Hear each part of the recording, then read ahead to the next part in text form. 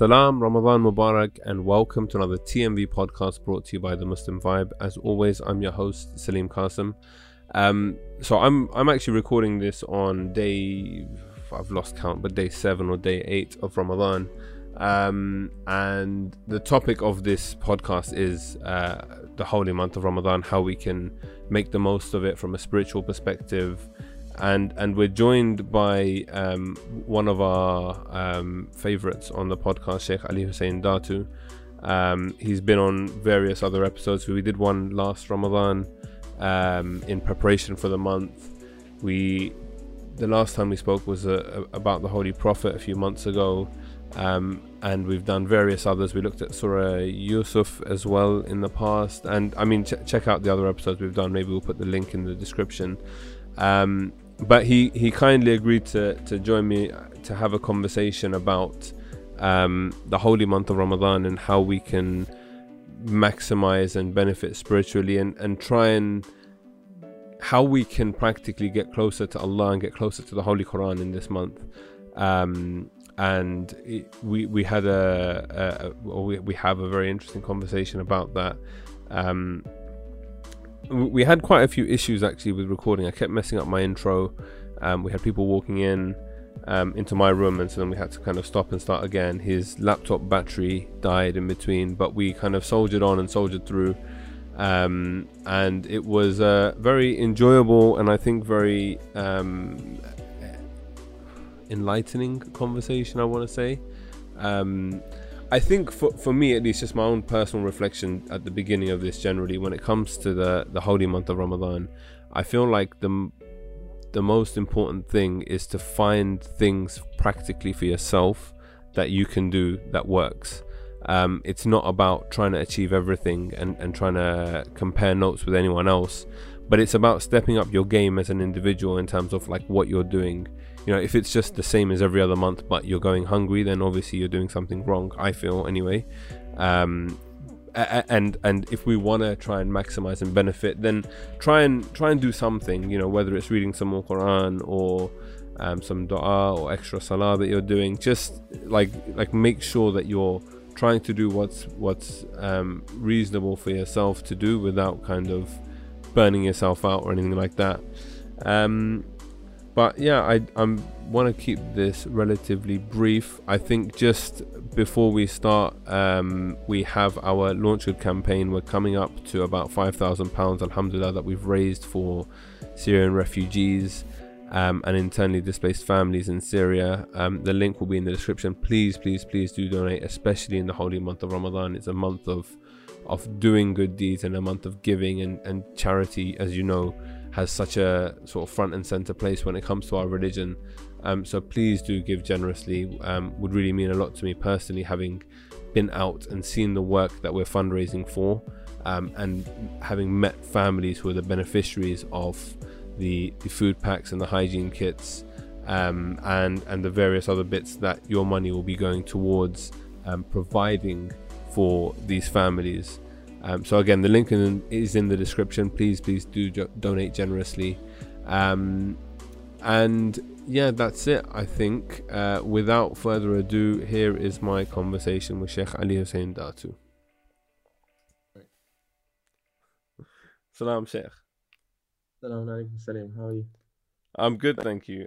Thank you for joining us again on the podcast. You're a veteran now, so you know how this works. We barely need an introduction for you to our audience. I think, remind me, was the last podcast we did, was it about the Prophet Muhammad around Milad time? Is that correct? I believe so, yeah. I remember that one. That was back in the day when we could meet face to face and things were normal. But, you know, here we are. I want to start by commending you on the background of this video that you've got going on. You went for like the Sheikh in Ramadan on lockdown type aesthetic. Very, very original.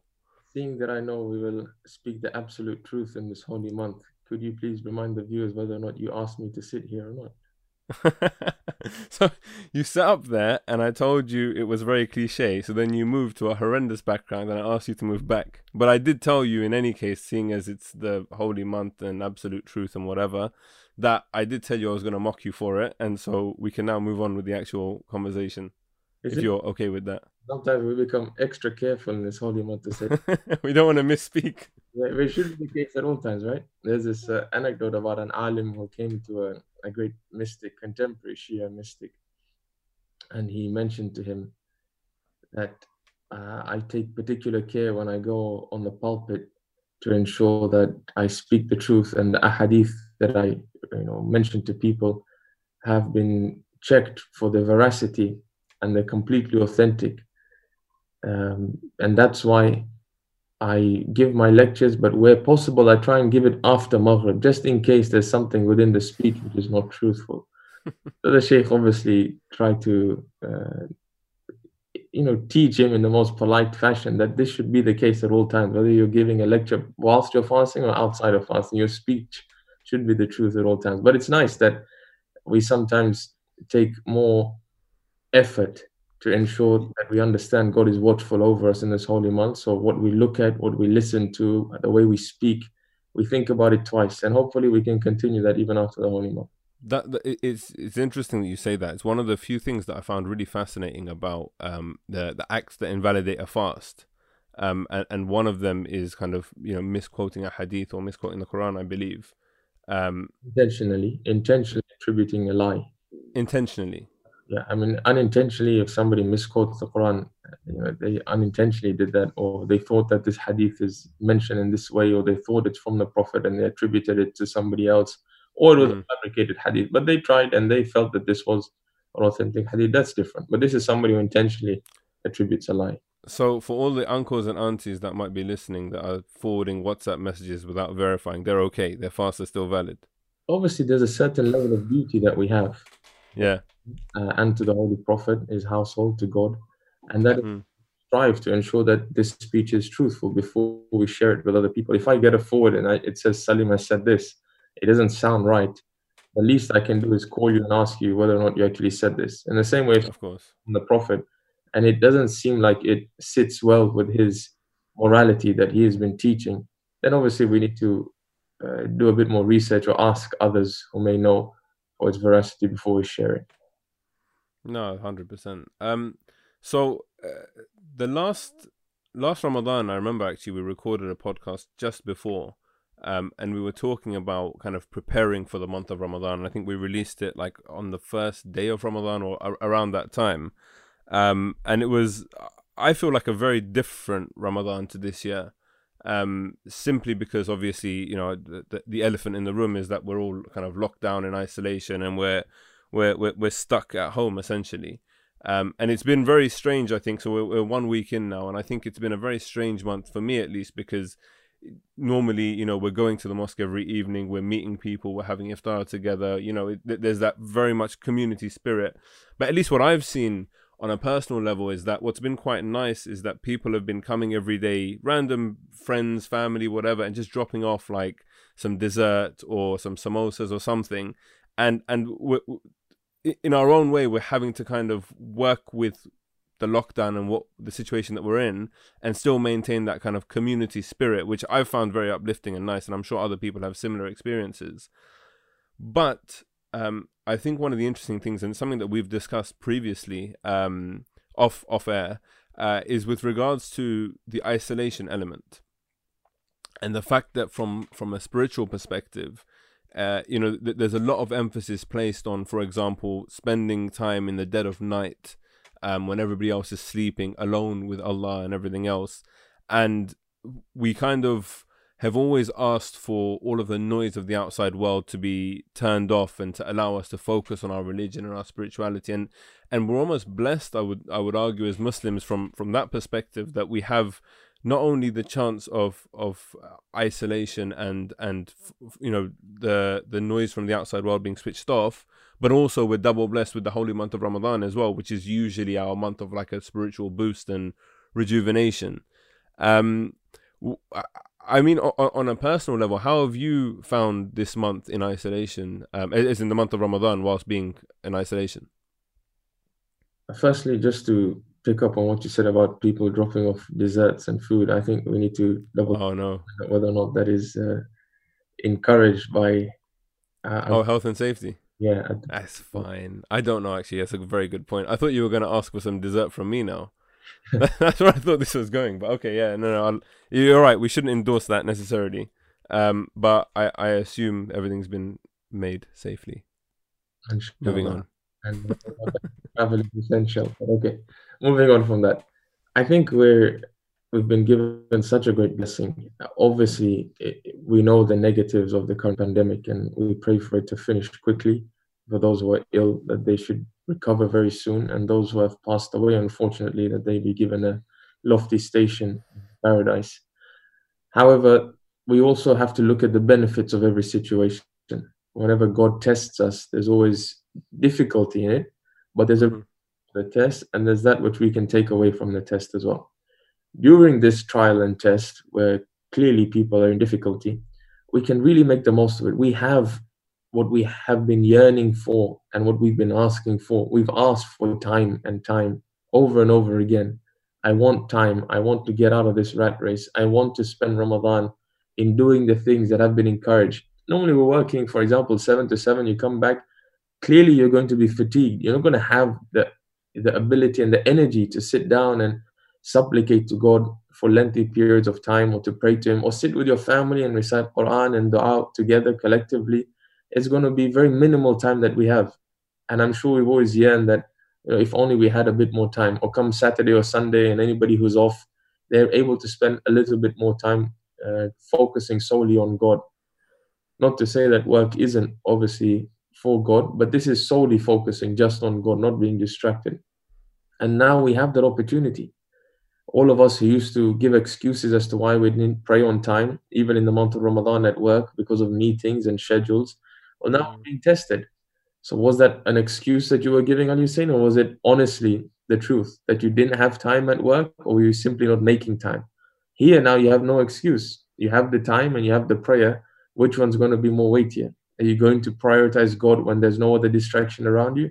Or are you still prioritizing your distractions and your whimsical desires? So I think it's beautiful in that sense that we're testing, Mm. learning more about ourselves every day. And as you mentioned, now we have this time to supplicate and spend time with God. We can stay up in the nights. We've always heard the Prophet used to stay up in the nights. We used to say it's impractical because we have work tomorrow.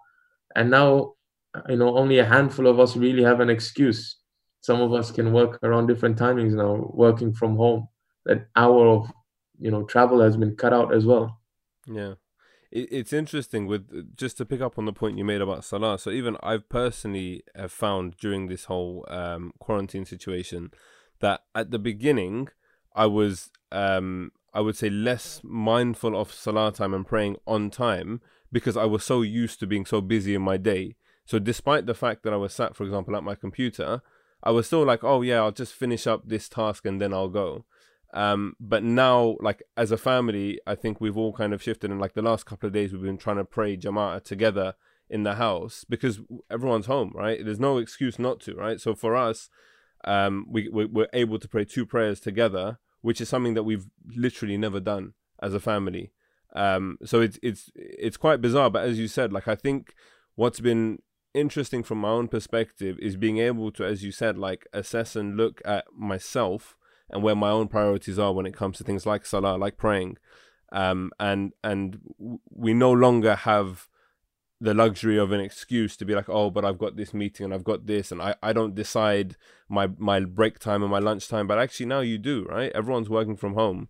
And like on a slightly tangential note, we've been told that, we can't, businesses can't survive and function unless everyone's in the office. But actually, there is a way that we can work remotely, and whilst the economy's gone in like a very weird direction, I think that a lot of people are still working and businesses are surviving. As I said, complete tangent.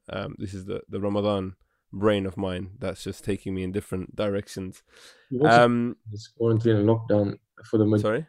for the majority in this lockdown, the best of humanity has come out. Mm, Best of people has come to light. People self-sacrificing, giving charity, giving money, assisting others, going out of their way. When was the last time you asked your neighbors or sent a mail shot out to people in your vicinity to say that if I mm, need help, I'm willing to go shopping for you and things like that? It's never happened, despite the fact that these neighbors have always been next to us. They've always been as old as they have been. as fragile as they have been. But now all of a sudden, the best of humanity has come to life, which is great. But at the same time, you also see individuals who are profiteering, and you can see how there are some people and some souls. We don't want to specifically say it's this person, but you can see the nature of the soul, that sometimes it could happen to our soul as well. All of a sudden, we're so fixated onto this worldly life that we're willing to profiteer on something like a mask, or I don't know, face shield, or body bags, or any other PPE equipment that people are selling, that we can profiteer on that because we know there's a higher demand. But that mask or that face shield or that apron is going to save people's lives. And that's not coming to the forefront of our eyes, at least for those people who are profiteering. What's coming to the forefront of their eyes is, I can make more money now. So in the same way as the best of humanity is coming out, the worst of humanity in some cases is also coming out. But there's a great lesson to realize that our soul can shift between these two extremes, to be the best and to be the worst. It can do both. So we have to be very careful and realize that we're never saved until this final breath that we take. This test is going to continue. I feel like another very apt example of that is something like the NHS and the nurses and doctors and everything else.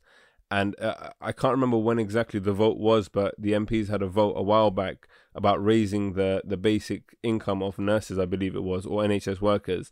And most of them rejected that.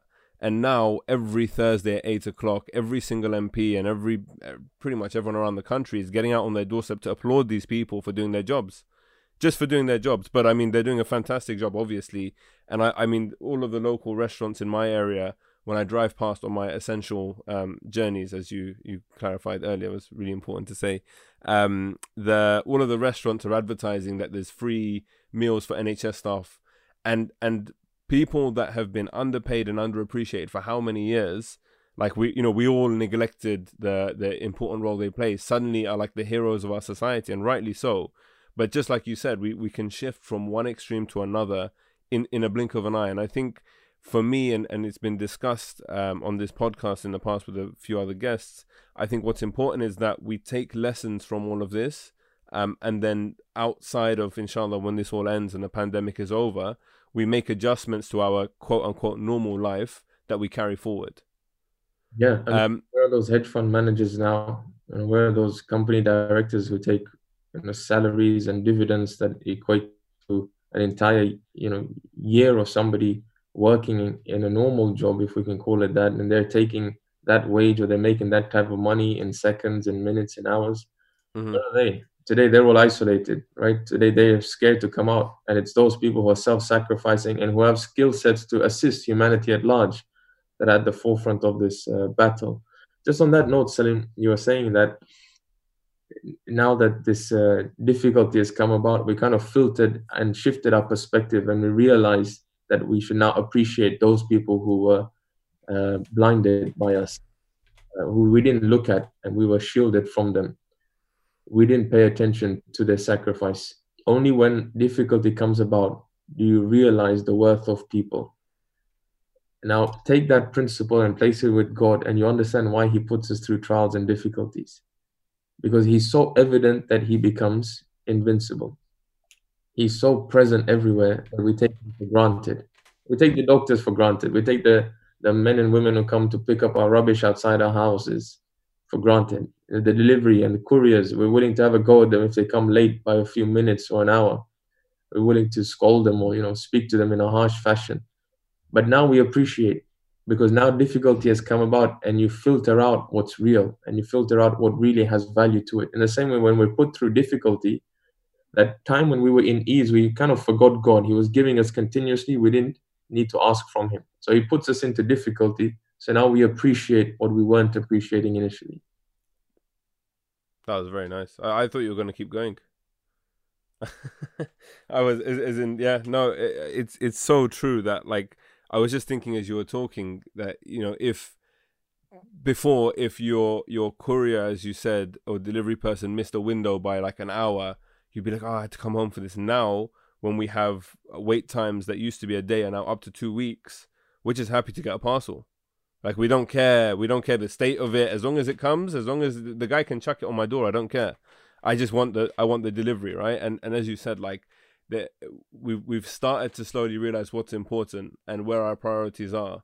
And I guess that's one of the beauties that has come from all of this, and you know, it doesn't diminish from the hardships and the fact that, you know, as you said earlier, people are dying, people are getting ill, and we're seeing the impact of that, and even like from a psychological perspective and an economic perspective, people are going through a lot of struggle. But I think it's important for us also to, on a individual personal level, see how we can grow from this experience, not just kind of shrivel up like a turtle, go into our shell, wait till it's over and come out. Like, there should be a process of evolution whilst we're kind of going through this. Coming back to talking about the holy month of Ramadan. I know. Wait, we haven't even entered that topic yet. Oh God, go on. It has to. I think it's just coming out. It's on the tip of my tongue. You know, you were mentioning right now that we wait for something like Prime delivery or something. We expect it next day. It doesn't come next day. We're on chat. We want a £5 credit all of a sudden. You know, I've done it because I know how much credit, you know. But then now when it comes even 2 weeks, even it comes late after the scheduled delivery time, we're so understanding all of a sudden. Yeah. Just because it came, right? I know it's a bit of a stretch, but Rumi says this beautiful line. He says, God, paraphrasing, he says, God, when you tire of praises, then even insults will do from you. So long as it's coming from you, so long as something is coming from you, I'm happy to receive it, whatever it is. It doesn't have to be praise. And the people outside might think it's insults, but I see a reality in what's coming from you. The fact that it's coming from you, it can only be good. And it's indicating to even trials and tribulations here that it's not only at ease that people say God loves me because I'm in ease. Even when I'm in difficulty, I realize that God loves me. Why? Because the difficulty is coming from you. Beautiful. Do I have your permission to talk about Ramadan now? Before we get into that, I need to listen. Oh my God, another one? No, I think it's even more important. My battery is about to die, so I'd better put it on charge. Okay, fine. And then I'll come back. All right. Cliffhanger. All right, so we have your laptop charger, but we're unsure if it's working. But let's move on to talking about the holy month of Ramadan. I wanted to start off a little bit trivial, and then maybe we can kind of escalate and get a little bit deeper talking about the Quran and our relationship with God. But I wanted to address a hadith that I've heard about sleep. And it basically says that, you know, in the month of Ramadan, even sleep is ibadah, even sleep is a form of worship. And I've heard it used in jest, but I've also heard it used quite seriously, where people will be like, oh, I'm going for a nap, I'm going to do some ibadah, like, I'm good, it's Ramadan, you know, like, let me do my thing, because ibadah is important and sleep is ibadah, therefore it's all okay. Before we started, you said something very interesting about that, and then I think also, sorry, just before I hand over to you, I think also the notion of sleep in itself is an interesting one, because it's a month where we do want to stay up at night. A lot of people stay up till Fajr, for example, and we're lethargic in the daytime, and then in the evenings we want to do stuff, but we don't have the spiritual energy sometimes. And like, it's funny that we can stay up and watch movies all night, and we can be online and whatever and watch Netflix, but then you open the Quran and suddenly, like 5 minutes later, your head hits the pillow. But how do we kind of find that balance, and where does sleep kind of feature in everything when we talk about the holy month of Ramadan? So it's a good question, and I hope people don't take it so literally, in the sense that they actively try to go to sleep in order to worship God, because that would be counterproductive for this most holy month of mercy. However, on the last Friday in Sha'ban, the Prophet has this beautiful sermon, and part of that sermon that is often repeated is where he says, "Anfasukum fihi tasbih wa nawmukum fihi ibadah," that your breath in this month is glorification of Allah, and your sleep within it is ibadah. The Prophet has said it, and naturally, being the month of mercy, God is showering mercy upon us at all times in every action that we do, so long as it's not a prohibited action. Then obviously the mercy is reduced greatly, but it's still there. During this time that somebody goes to sleep, yes, they're being given from the mercy of God, but they have to realize that they could be, and the potential is there for them to achieve much more. He will give us, and He will write it as ibadah. Why? Because we're fasting. We're fasting, and after the fast, then we're at His mercy as well. We're preparing for the next fast. So we're continuously in a state of ibadah. And even when we go to sleep, He's writing it for us as good actions. Imagine if I told you that everybody in this room, just stay in this room for the next 2 hours and everybody's going to get £50. But for those who want a bit more, and actually those who want as much as they want, just stand on that side of the room for the next 2 hours, and then I'll open the door from there, and the first people to come through, whatever they want, I'll give them as much money as they want. It would be logical to say, or rational to say, that nearly everybody, if not everybody, would stand on that side of the room for the next 2 hours, give up 2 hours so that they can get as much as they want. If anybody stays sleeping for 2 hours and they're satisfied with just the £50, you would really think that this person can't think straight. And that's what it is in this holy month. Those people who prefer and want to indulge in sleep in the same way as they used to indulge before this holy month, they need to realize that they're missing out on something great, something infinite, an infinite amount of mercy. The doors of mercy are open, and those people who actively demand it and seek it will be given it.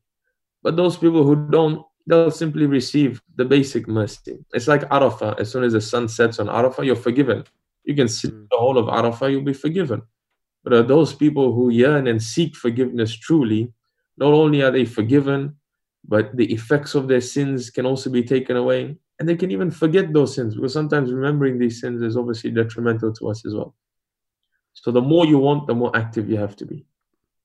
And on that, we want to do a lot, and I always find personally that at the beginning of the month, especially, it's always the first night or two of Ramadan, like I'm buzzing, like I'm there, I'm reading Quran, I'm doing dua, I'm there, I'm in the zone. And then as time goes on, and we're reaching like the 1 week mark right now, suddenly it becomes more and more difficult. Like the excitement of the holy month has worn off, and it becomes a bit more routine. And one thing I've always found is that, especially like the last week in the holy month of Ramadan, I am like seeing out the clock, and it's I feel bad saying that, but ultimately, like, I don't have the energy, spiritually, mentally, whatever, to kind of go on. And I think a lot of people suffer from fatigue in this way, and I don't mean physical fatigue, but actual kind of spiritual fatigue, because it's difficult. And especially, like we've spoken previously, I think last year we were talking about how we should be preparing in the months preceding the holy month of Ramadan, not that the month comes and we try and do everything. Like there's a process where we should be kind of nurturing our soul and getting into that state of doing more, so that when the month comes we can make the most of it. And I think a lot of people remember that advice on the 1st of Ramadan rather than the 1st of Rajab. But that is what it is. So how can we still maximize and get the most out of the month? Because, as I said, we want to do a lot, but sometimes we're very limited. So a couple of things. Firstly, we have to make sure that we're not simply giving ourselves excuses. We're always good at that. Always good at that. This nafs is good at giving itself its excuses when it comes to worshiping God. If I had the same hunger, would I be able to watch the rest of the football game or the second half if it's already started? If it's a World Cup final? Most definitely. I mean, it won't even come to me that I'm hungry. And if there's a way of getting food without getting off my chair, I'll do that. Otherwise, I'm going to sacrifice that food because I'm so immersed in that game. Again, the soul desires that. It loves to play. And therefore, it doesn't concentrate and get distracted by anything else when it's immersed in its own desires. Here, this soul doesn't like to worship God. It doesn't enjoy it. In this holy month, it's a bit easier, and we tend to enjoy it a bit more.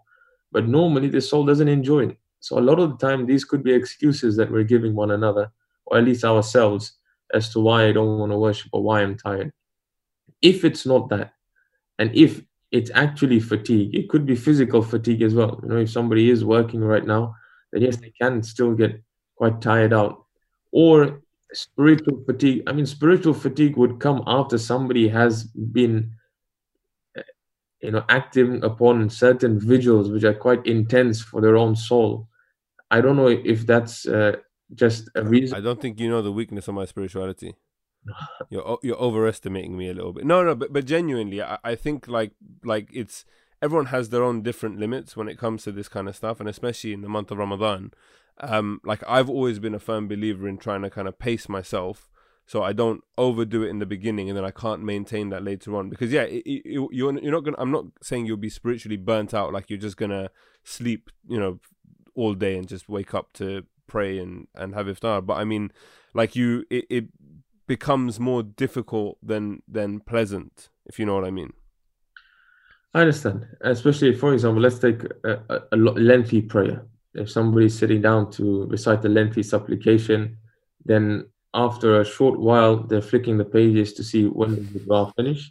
And Yeah. if you do that, you've already finished the dua, and now your intention is completion rather than speaking to God. So I understand when you're reciting something which is lengthy, or you're praying salawat and which are lengthy, then obviously this can happen. It's not spiritual fatigue in my opinion. But anyway, however we want to term it, we have to realize that so long as we're trying our best, and I'm honestly trying to do good for God, and I'm trying to get closer to God, and I have no ulterior motive, then realize that God is pleased with the state that I'm in.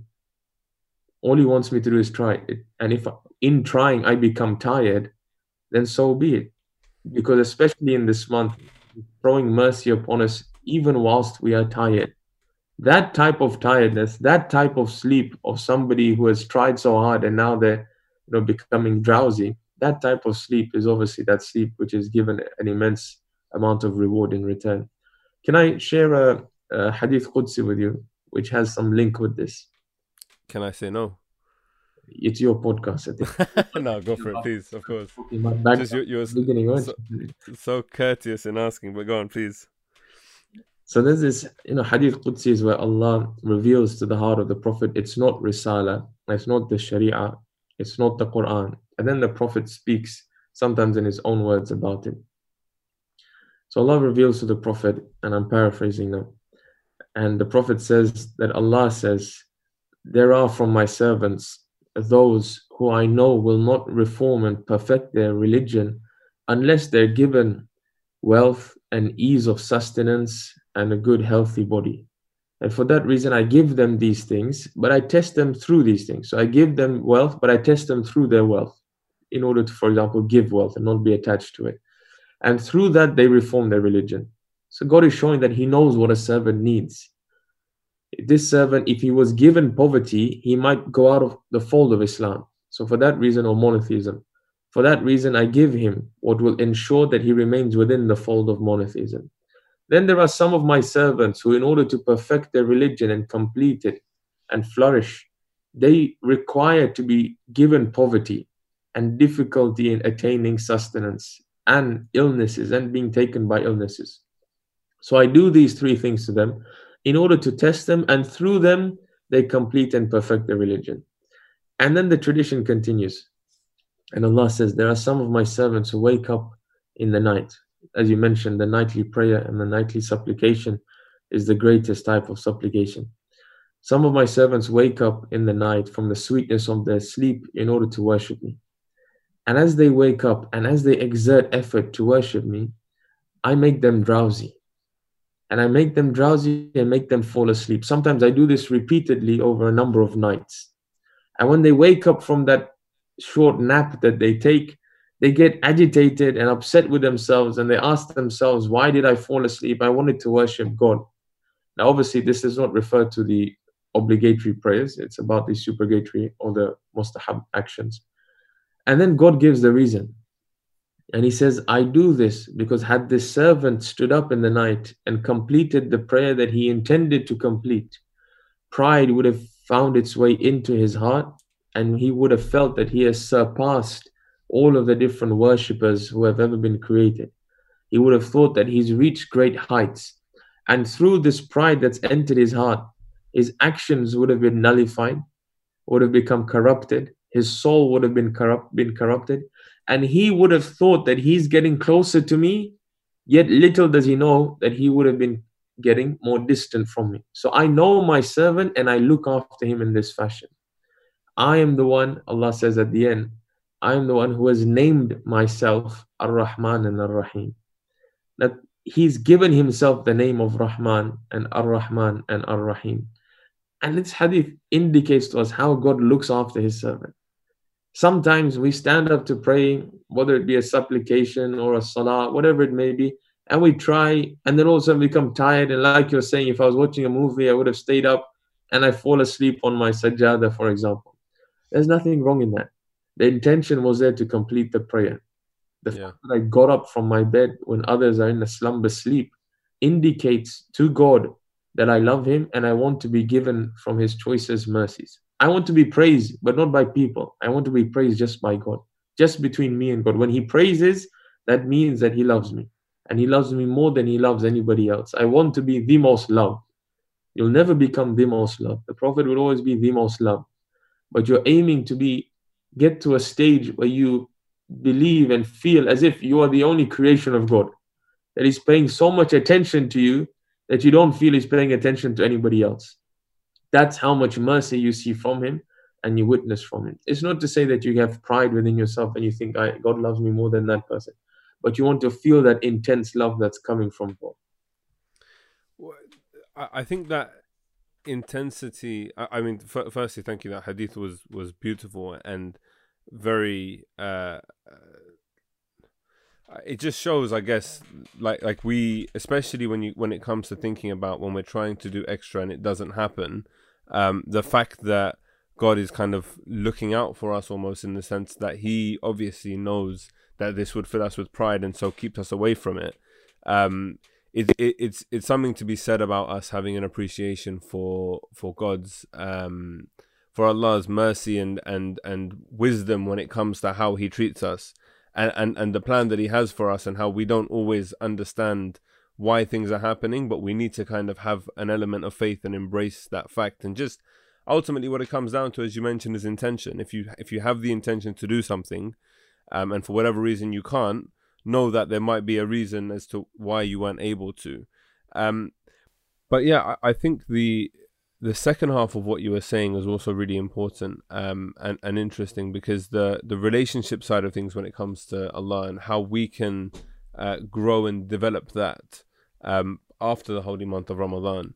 Do you have any tips? Because, like, you know, from a personal perspective, I've always found that there are times when I'm reading stuff and I'm kind of, as I mentioned earlier, like in the zone, and I can feel God's presence, if that makes sense. But then there are other times where I'm reading something and it's just empty words. Like, you know, it says Allah is the most merciful, the most benign. I'm like, yeah, okay, I know this. And like, but you don't really feel that.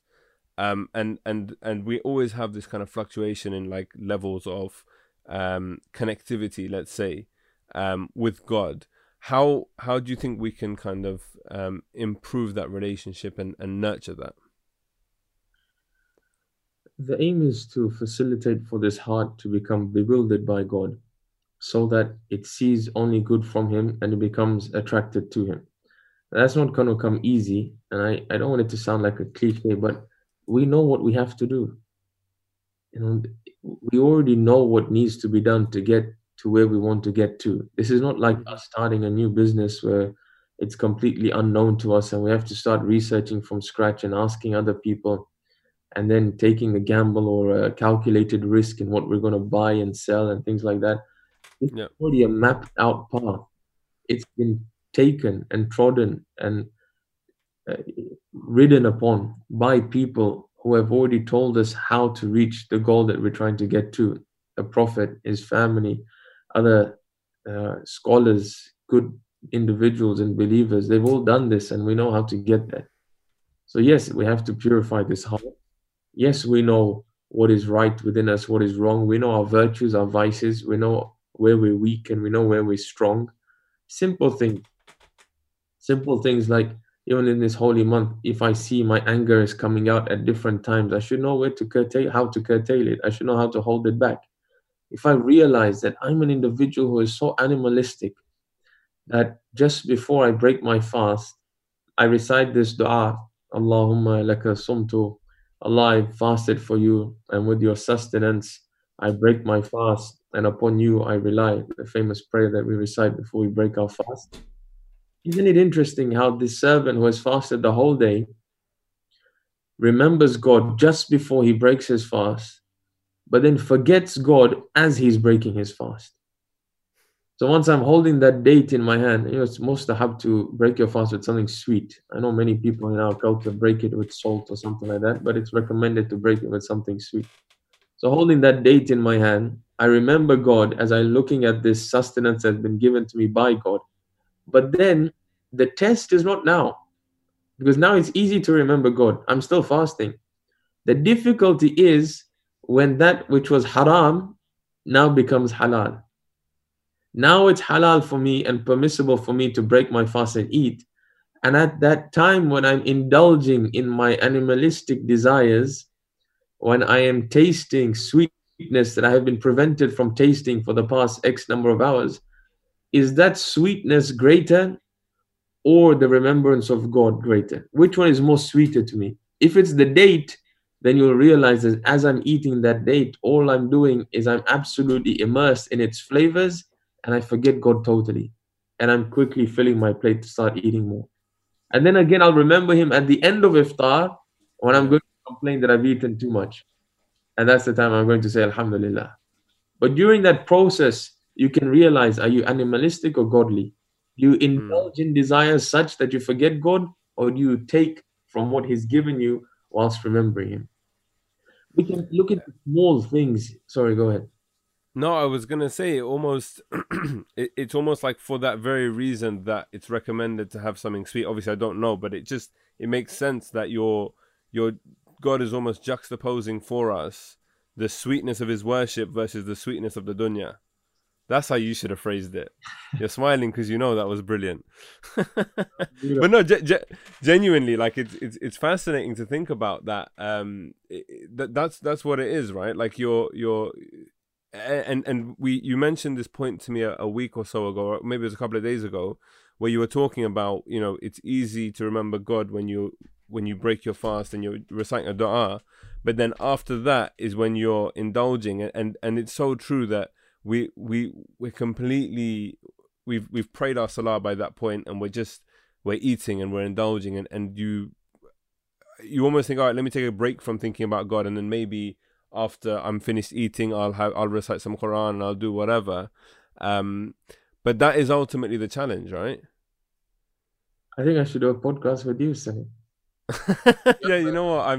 I'm available for my my wisdom anytime. No, but like that was just me rephrasing what you said. Beautiful. No, it's beautiful. That yes, the reason it may be the reason why something sweet is recommended to test us. If we had something, Oh, so wait, you hadn't thought about this before? not in the way that you mentioned it. No. Wow. Okay, so you can take that and use that, but just credit me whenever you do. Imagine if we had to credit everything the Prophet said. We'll just be sticking. The Prophet said. That is what people do, no? Anyway, okay, let's move on before my pride gets the better of me. But yeah, if something sour, it might be easy to remember God, because clearly remembering Him would be easier than sour things in my mouth. But yes, if it's something sweet in the mouth and something sweet to the taste buds, then that is the test between sweetness of dunya against sweetness of God's worship. I like that. That's keep practicing. You'll get there. Next time you do it, it'll be better. So the final thing. We have a book of things that we want to say. These lines pre-rehearsed. I thought you guys do. No, you must have a book. No, sorry, not like that. All right, fine. Yeah, the last thing I think that we wanted to kind of speak about briefly. Maybe I should do the talking and you can just ask me the questions. Yeah. But it was on the Holy Quran itself. And like obviously we always talk about the month of Ramadan being the month of the Quran.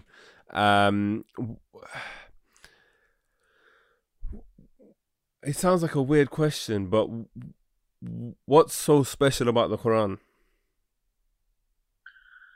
So if we refer to just a couple of verses in the Quran, just to indicate to us, that doesn't actually make rational sense, right? We can't prove the benefit of the Quran from the Quran.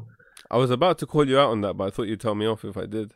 Yeah, we need to prove the veracity and the benefit of something using external sources. Using external, yeah, of course.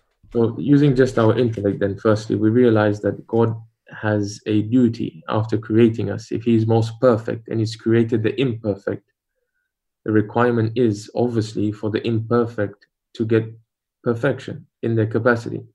Mm-hmm. Either the imperfect will become more imperfect, which clearly is not good. And if He is perfect, then He can only be good. So He can only intend and want good. Or it's for the imperfect to become perfect, and that's obviously good, and that's the method and the channel in which we're all moving, or the path on which we're all treading. So He wants us to become good. In order for us to become good, we are at His mercy, and therefore He has to guide. And the method in which He guides, according to Abrahamic religions, would have been through saints and through prophets who have been sent down. Other religions would also talk about saints and mystics, but we believe obviously prophets. He has to send some sort of guide, whether that be in a physical form or a spiritual form or something. So people will say, well, this is the fitrah and this is the inner calling that God is calling us to. Others will say, no, He has to send a human guide, not just an angelic guide. It has to be a human guide, because we have to be able to understand how a human needs to react in these situations. We need to see it for ourselves. What's the point of just giving us theory? Because then we'll turn around and tell God, well, this is just theory that you're telling us. Or this is just inspiration in my heart. How do I know if this is not my imagination? How do I not know that this is celestial beings like jinn and ghosts, or whatever you want to term them as? So clearly there has to be a physical form, somebody who is like me, that I can look towards them and say they too are human and they're able to accomplish this, so I too must be able to act in the same manner as they did. So we can conclude that He has to have sent human guides in order for it to be a perfect type of guidance. And that's why we'll say that He sent down prophets in order to guide us. Once the prophets pass away, there has to be something that is left back. Their actions were there, agreed. But there has to be something from God that continues. It can't be that God has only been speaking to us for a temporary period of time, and it's through the words of the prophet, obviously through the mouth of the prophet. And as soon as the prophet ceases to exist, he passes away, then God no longer speaks to His creation anymore. That would be unjust as well. There has to be guidance continuously coming down, revelation coming down, the speech of God coming down continuously. Interesting hadith that we have. A man asks one of the family of the Holy Prophet about the Quran, and the Imam replies back and he says that it is not a creation of God, neither is it a creator, but rather it's the action of the creator. So an action of God is a continuous action. When we say God is the creator, He is continuously creating. He doesn't create and then stop creating. It's a continuous creation. The act of creating is continuous. In the same way, His speech is continuous. So this Quran, when you open it, it's not that God spoke this 1400 years ago and He's no longer speaking it, because then His action would have stopped then. Then He's no longer speaking. But He's infinite. So His actions are continuously, He's continuously acting His actions. For that reason, when you open the Quran, it is the continuous speech of God. He's revealing it at this moment, right now. It's not that it was revealed. And that's why we say it has layers upon layers. It's something that you can go to right now and understand something from. After 10 days, you'll come back to it, you'll understand something different. First point. Second point, Allah mentions in the Quran as well that when you listen to this Quran, I'll try and get the verse for you here in Surah Al-A'raf. وَإِذَا قُرِئَ الْقُرْآنِ بسم الله الرحمن الرحيم. And when the Quran is recited, وَإِذَا قُرِئَ الْقُرْآنِ فَاسْتَمِعُوا لَهُ, then listen to it. وَأَنصِتُوا, and be silent. لَعَلَّكُمْ تُرْحَمُونَ, maybe you will be given mercy. But Allah says, listen to it and be silent, because this is revelation that's coming down to you right now. You cannot be distracted from the word of God. If the Prophet is here speaking to us right now, we're not going to be distracted by something else. And if above his hadith, he was saying the speech of God, then we'll be even more focused. Allah said, there's no difference right now, that I'm revealing this Quran to you right now as well. My speech is continuous. So listen to it, pay absolute attention to it, and be silent. Don't try and speak over me.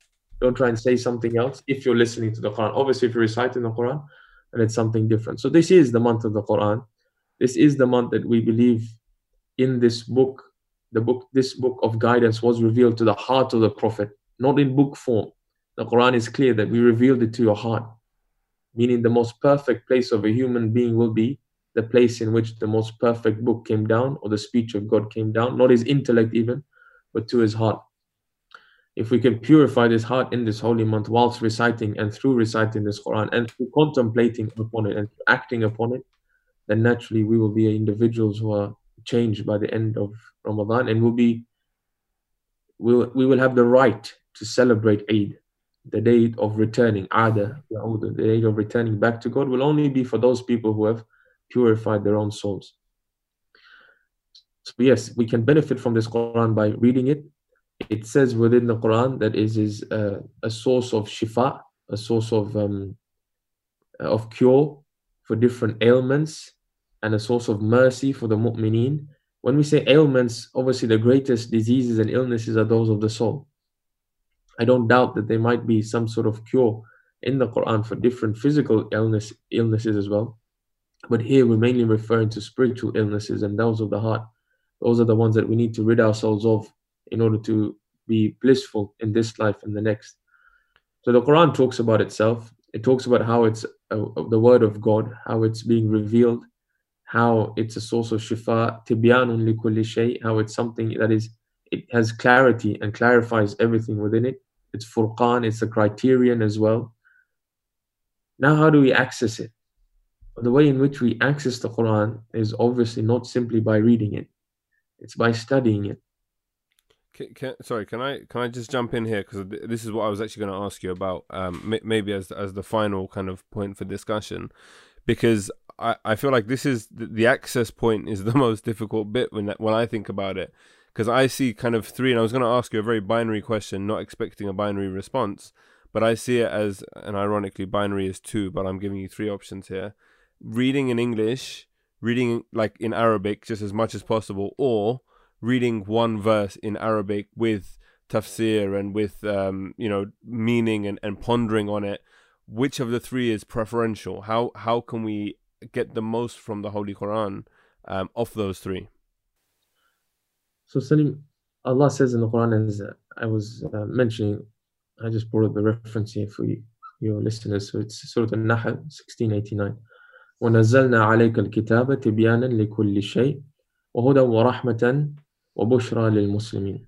Allah says to the Holy Prophet that this Quran has been sent down as a book which clarifies all things, and as a guidance and mercy for the believers, for the Muslimin, and a source of bushra, of glad tidings for the Muslimin. So everything is, if we accept the word of the Quran and we accept it as the word of God, then everything is mentioned in the Quran.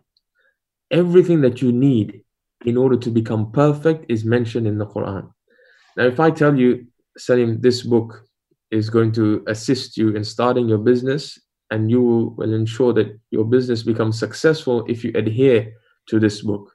It has all the Abecedarian principles. Now, I can't say that word without laughing. We'll continue. So for context, we had to cut because someone walked in behind my camera. And when we were in between, he's mentioned Abecedarian principles the first time, and I called him out on it as being a word that I didn't think he would know because I've never heard of it. But carry on, please. Thank you for thinking so highly. So anyway, these principles, if I tell you that this book has all the principles that you require in order to make sure that your business flourishes and is successful, you're not simply going to skim read it. If it's in another language, what are you going to do? You're going to make sure you translate it, have it translated, access a translation. You'll access multiple translations to see if the translators have got something wrong and mistranslated things. You'll go back to the first edition because you want to read it as the author intended, not by people revising. Now, we believe that this Quran hasn't been revised. It hasn't been edited. But words that we understand in Arabic today could have meant something else at that time. So we want to understand the context as well of when this revelation took place, why it took place, what is the reasoning behind it. When God intends people in this Quran, He indicates, for example, to the wives of the Prophet, or you too, or He says, you all wives.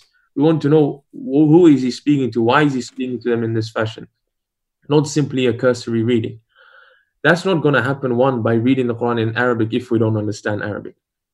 So it firstly highlights the need for us as Muslims specifically to learn the language of the Quran, the language that Allah has chosen above all others, Arabic.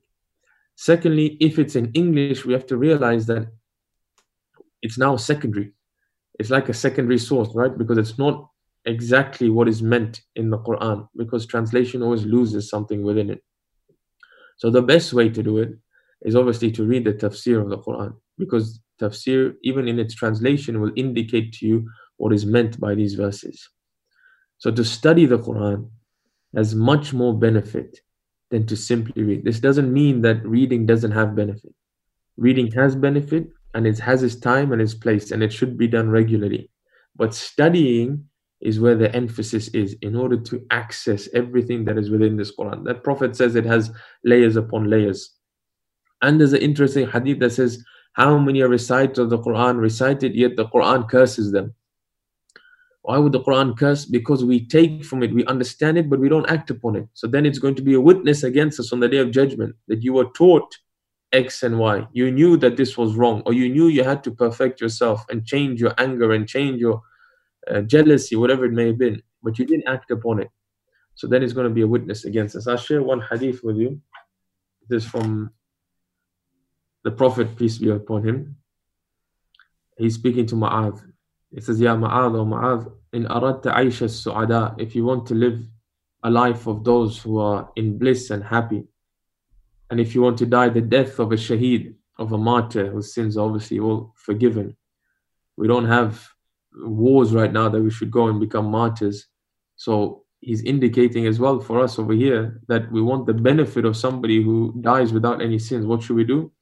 One najat yawm al-hashr, and on the day of judgment, if you want to be successful, and if you want safety on the day where people are going to be in fear, and if you want light on the day where there'll only be darkness, and you want a shadow on the day where it will be extremely hot, and you want water and to be satiated on the day when people will be thirsty, and on the day where people's scales will be light, you want weight on your pans, and you want guidance on the day on which people will be misguided. If you want all of this, the Prophet says, فَدْرُسِ الْقُرْآنِ, then study the Quran. He could have said any other action. He could have said, read the Quran. He could have said, read a verse of the Quran, or read it in your language. He didn't say any of that. He has studied the Quran. فَإِنَّهُ ذِكْرُ الرَّحْمَنِ, because it's a remembrance of the All-Merciful. وَحِرْزٌ مِّنَ الشَّيْطَانِ, it's a protection from shaitan. Or jahan fil mizan, it's that which will be more weightier on the day of judgment.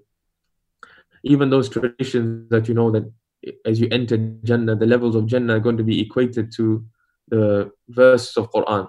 But verses not meaning these physical verses, because as soon as you recite, you get told recite and elevate. And the more you recite, even if it's the same verse, but you recite it again and again, you can still keep going higher and higher, because every time you recite it, it's a different personification of that verse within you. You've understood it in a different way. You've learned from it in a different way. And hence we say that there are infinite layers in Jannah and stations, in the same way there are infinite layers within this Quran. A lot of what I said obviously requires a certain belief in the Quran. We don't have the time at hand to look at the Quran from a third-party angle solely in order to try and establish it so that we can build upon it. But I think your listeners will understand what we're trying to get to. Maybe next time we can take an ABCdarian approach at understanding the Quran from. Did I use it right? Was that correct? That is correct. Okay, yeah, understanding the Quran from third-party sources. But no, thank you very much for all of this. We've had quite a, I want to say, tumultuous time at recording this. The beginning we had about 4 takes at doing the salam because I kept messing up somehow. And then your battery on your laptop ran out. We've had people walking into the room a couple of times as well on my end. But thank you for sticking with it all. And I'm glad that your battery didn't die when that happened, because there's been a lot to reflect on, I think. And it's really important. I think we should definitely try and do this every Ramadan, me and you. I have a lot of fun just teasing you every now and then about words that you're using and everything else, and the background that you've got going on. But there's also a lot that you are able to benefit from me, like the the thing about the dates. I'm going to remember that. You can, as I said, write that one down in your book. But no, thank you very much. One thing we should mention here, whenever we hear something good, it's not so that it's a reminder to myself, especially people who are lecturing and speaking. It's a reminder to me, but you're saying it's a reminder to yourself. Honestly, it's. I remember once when we were in the seminary, and somebody came across a tradition, and so I better write this down so I can use it later on. This is guidance for us, firstly and foremost. Of course. As soon as we hear guidance, we think, who can I tell, or which lecture? Yeah. And then it's like that individual who started the prayer and is looking at how many pages left. The guidance did nothing to him. The prayer is finished now. Guidance firstly has to be taken in our heart, acted upon, and then it'll come out in a sincere fashion. I'm basically saying I eat too much. It'll be critical to you, don't worry. But no, genuinely, thank you very much. It's always a pleasure having these conversations with you. And inshallah, we get to do many more. And inshallah, the next time we're able to do this face to face rather than over a Zoom call. Inshallah. Yeah, that's everything. How do I sign off without you getting annoyed at me? Salam. Goodbye, Sheikh. Take care. Farewell. But we pray, inshallah, that this pandemic and this difficulty that we're in right now, that we come through it very quickly. It's taken away from us. That those who are ill, once again, we ask Allah subhanahu wa ta'ala to cure them quickly. Those who have passed away, that they're given a lofty station in heaven. And those who have had family members and loved ones who have left this world so suddenly, may God give them patience to bear this loss. Ameen. And we, inshallah, remind ourselves to pray for each other in this holy month. I know it's just begun for some, but I'm sure for all of us, by the time the last few days come, we'll all be complaining that we didn't make the most of it, which is good. If anybody at the end of Ramadan sits back with a sigh of relief that it's over and thinks that they've done enough, then I think for those people that maybe they were sleeping a bit too much in this holy month. Thank you very much, Sheikh. Thank you, Salim. Take care. So that was my conversation with Sheikh Al-Hussein. Always a pleasure to have him on the podcast, and I always enjoy the conversations I have with him, and I hope you guys do too. I always say that sometimes it's a bit difficult to gauge the response to these things. We've been getting more emails lately, which has been quite nice, just about people who have listened to our content and given us feedback and let us know what kind of content they want more of, and that's really, really important. So for anyone that's listening, please do get in touch by email. So my email address is salim@themuslimvibe.com or editor@themuslimvibe.com, and genuinely, let us know what kind of content you want us as a team to be able to produce for you guys, and inshallah we can deliver that. That's why it's what we're here for, essentially. And I guess on that note as well, I've mentioned this on pretty much every other podcast, but with regards to the Muslim Vibe generally, we are dependent on donations and advertising, and we were due to launch a big crowdfunding campaign, which we've had to put on hold. So if people are willing and able to donate even a small amount per month, it would really go a long way in being able to help us grow and develop and create more content. Ultimately, we want to be in a position where we have more and more staff that are working full-time at creating content, and a wide variety of content for you, for Muslims in the West generally. And as I said, like we had a message on Instagram the other day, and it was a sister out in France, and she was just appreciating the space and the void that the Muslim Vibe fills, because they don't have spaces like that, especially in France, where the situation out there when it comes to religion and the hijab is quite precarious.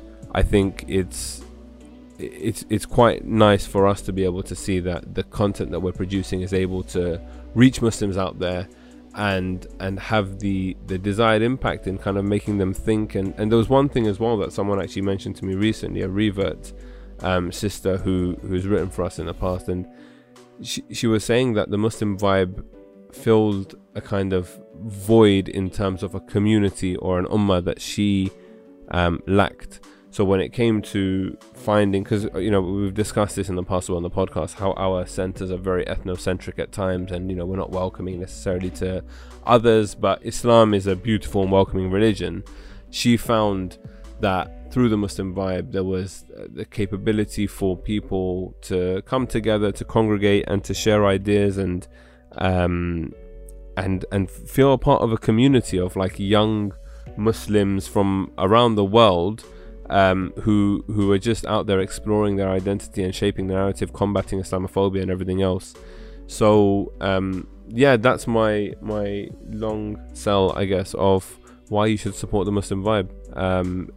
Any amount, as much as or as little as £5 or £10 a month would genuinely go so far in terms of being able to help us grow the team and produce more content. Right now, for example, we're using more freelancers for content production when it comes to video and things like that, but we want to be able to hire in a second video producer so that we are double the output, and just creating more fantastic content. And with the content as well, it's about getting across a particular narrative and starting a conversation and being able to help try and steer the community in a positive direction. Anyways, I'm getting into ramble mode now. I apologize for that. Thank you guys very much for listening. Please do subscribe if you're not already subscribed, and tell your friends, and do share this episode with your family as well and friends if you found it productive. And I hope the remainder of the holy month of Ramadan is a blessed one for you, and inshallah we'll be back next week with another great podcast. Stay tuned, stay safe guys. Salam.